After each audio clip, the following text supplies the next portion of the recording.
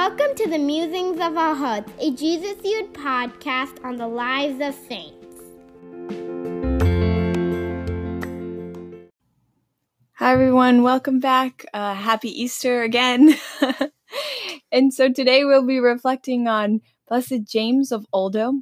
Blessed James was born in Italy. He actually lived a very worldly life. He loved pleasure and, things of the world. He loved to party. When he was young, though, he fell in love and married a woman named Catherine, and both of them actually were very worldly and loved to party and have fun as well. But they had 3 children together. During that time, the plague actually drove them to the countryside where 2 of his daughters ended up dying from the plague. So even though they retreated to the countryside, 2 of his daughters passed away, and this caused him to rethink his priorities as well. But at the same time, he wasn't there yet. He wasn't convinced that he needed to completely turn his life around until the traveling replica of the Holy Sepulchre came to his town.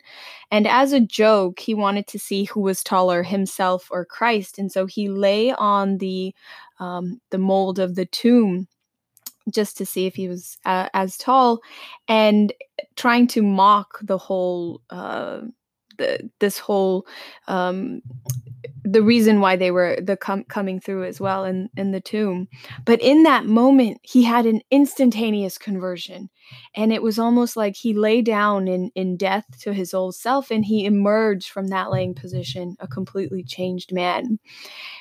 He decided to become a secular Franciscan, and when this happened, when this change occurred, his wife and even his mother couldn't believe it and didn't understand what was happening. But then his mother had a vision of being before the judgment seat of God. And because of this, both his wife and his mother also changed their lives, and they also became secular Franciscans as well. They converted their mansion into a chapel and a center for prayer. They were very involved in charitable acts. They helped the sick and they helped prisoners. And when Catherine died, he became a priest, and his preaching moved so many to enter religious life. When he died, or after he died, and they exhumed his body, they found it to be incorrupt. And his life, again, is just a beautiful and bold witness of the transformation of Christ. Even when we go to him and we, in an attempt to mock him, Christ is real and he is God, and his power can overwhelm even the hardest of hearts, even the one that was going to pierce his side, that was part of piercing, crucifying him on the cross. That soldier who pierced his side and received that blood and water, the first to receive the blood and water that flowed that gushed forth from the heart of Jesus. So what a witness of a beautiful man, and just his converting those around him. And yeah. One thing that touched me when I was reading his life is his notion, he climbed into the sepulcher. He wanted to test who was taller, him or Christ. So that phrase that stood out to me. He wanted to test who was taller, him or Christ. I think this is the question or a reality that happens in the lives of all human beings. Who is taller in my life? Whose ideals are taller? What is it that is thriving in my life? It's Christ's ideals or mine or the world's? So that is something that we always have to ponder every time we go to confessional, every time we want to receive sacrament, or even living every moment. This is something that we really need to think about. Who is taller, me or others? Christ, that thing. So if he could see that Christ is taller than me, and he is so tall in my life, then I think everything will fall in its place. So that one phrase, I was pondering on that one phrase, and also today and all, reflecting and in prayer and all, I was definitely yearning and desiring for this humility to just let go of my ideals and my ways, insisting my ways, and even with family or kids or every moment this self-renunciation need to take place. So even after his conversion, I think till his conversion, he was okay because he had a company in his wife and the family. He was rich and Yeah. friends, so he had everything. And also there is another version of the story. Like some versions of his biography says that it's not the Holy Sepulchre that changed him, but some people say that one of his close friends died. He went to Oh. their funeral and it changed him. Oh, okay. So, but there were two versions, but this is the most popular version Mhm. where he tried to compare himself with Christ. Like, so that stood out to me. So it is very important, this thing, like, this desire to let go Yeah. of ourselves. So earlier he had this company of all these people, and now after meeting Christ, in a very personal encounter, that has given him strength to let go of all these stuff. His conversion is just like such a drastic conversion. Like he didn't like any of those things, and he just wanted to just throw away everything that he held precious, even his talents like painting. He was an excellent painter, singer, dancer, everything. But he then started to use his talents for God, started painting religious pictures and giving away his money or using his resources for helping the poor for the kingdom. So that is something very amazing. That is a testament that he had such a genuine conversion, and he didn't force it upon his family. Like, he was patiently bearing with them till God himself dealt with them. And that is something that I have seen in the lives of many, many people, even in our own lives. I was thinking like how easily I get frustrated and impatient when I get converted. Okay, everybody need to convert like me. Everybody need to do things like me because this is the best. Yeah. Again, humility, like there. Like, so when we leave it to Christ, he takes it upon himself. Like when we seek his kingdom, everything will be added unto us. Whatever we need and whatever our loved one needs, including their conversion, everything now is upon Christ. So he will do that very, very faithfully. And I love this quote too. Do not lay up, or scripture verse from Matthew. Do not lay up for yourselves treasure on earth, but lay up for yourselves treasures in heaven. For where your treasure is, there your heart will be also.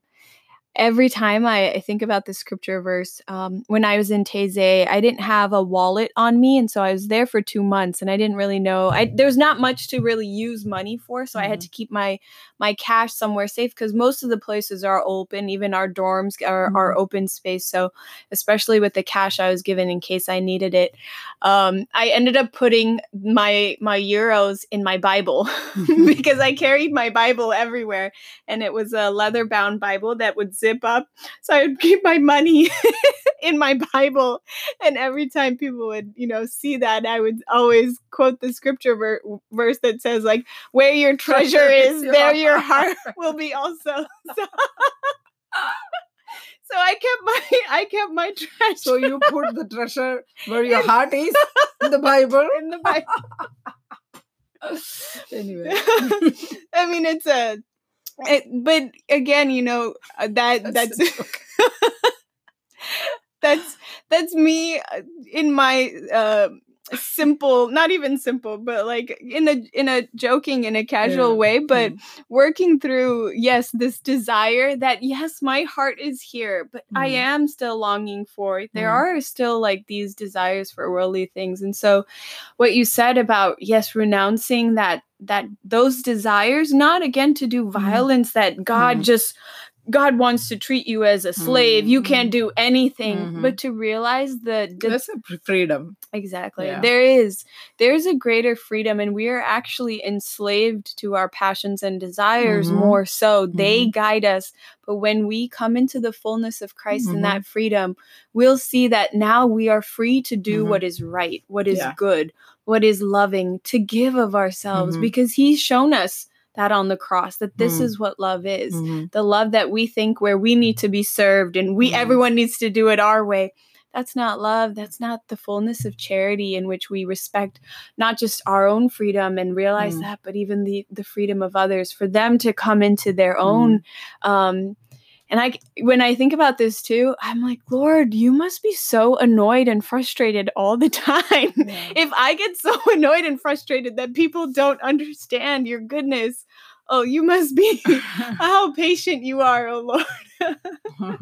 Yeah, actually, this freedom is something very, very important, because we think that the ability to do anything that we want is true freedom. Yeah. No, the real freedom is just like Christ said, I have the freedom to lay down my life and to take it back. Yeah. So that is the freedom that Christ gives us when he comes into our life. Without free will, we are laying down our life.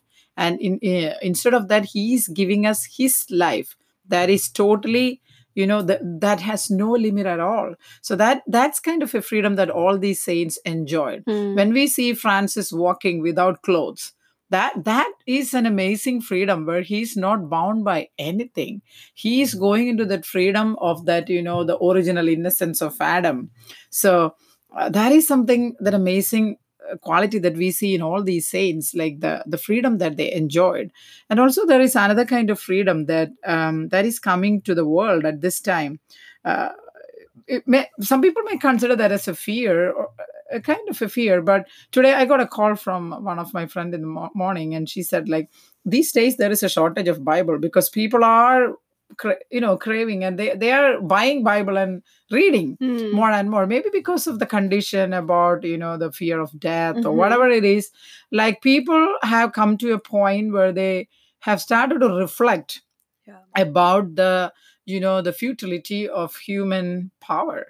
We thought we could do everything, like we could, what all the things we were saying, like having settlement in moon, or what, going for vacation to Mars. Now everybody's confined to their own homes where we are having a great time, like that. So that kind of freedom that we thought is going to let loose all these things. But there is another kind of freedom in laying down our desires and being with others, like that Christ wants us at this time. So that is very important. And this fear of death is a very, very, it's a good thing in a way. Like what happened to James, he started to reflect when his kids passed away. So I remember when the first time I ever saw a Christian funeral, I was like, man, you guys attend these funerals and still go back to these things. Like, I told my friend, I was in med school, and I'm like, oh my goodness, is this the first time you are hearing a funeral? He said, no, I hear it. I said, this is the first time I'm here attending a funeral, and I feel like, man, I have to really change my ways, because I don't know when I will die. Like, the angel of God just came that evening with the news for I'm like, oh, man, I don't know when I will die. I need to be ready, like that. So that kind of a feeling is good. Like keeping my death always in front of me. That is the only surest certainty. The certainty, an uncertain certainty, that is our death.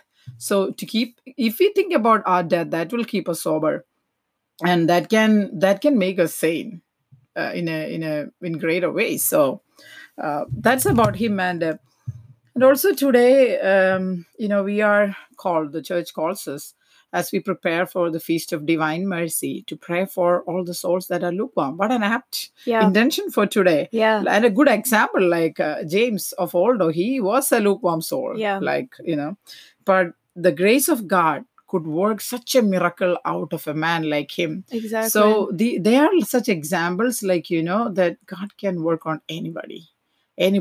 So let us just keep,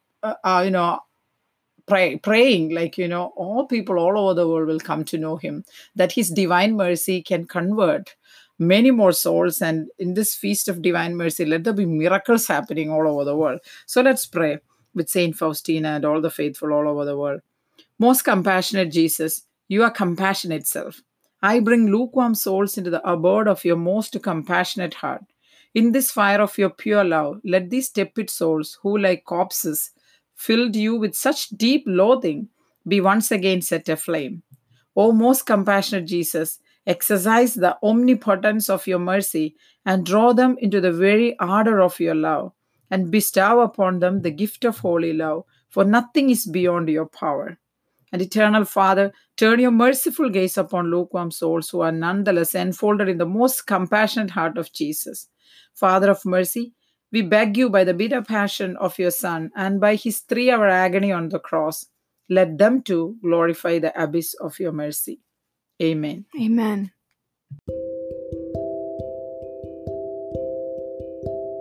Thank you for listening.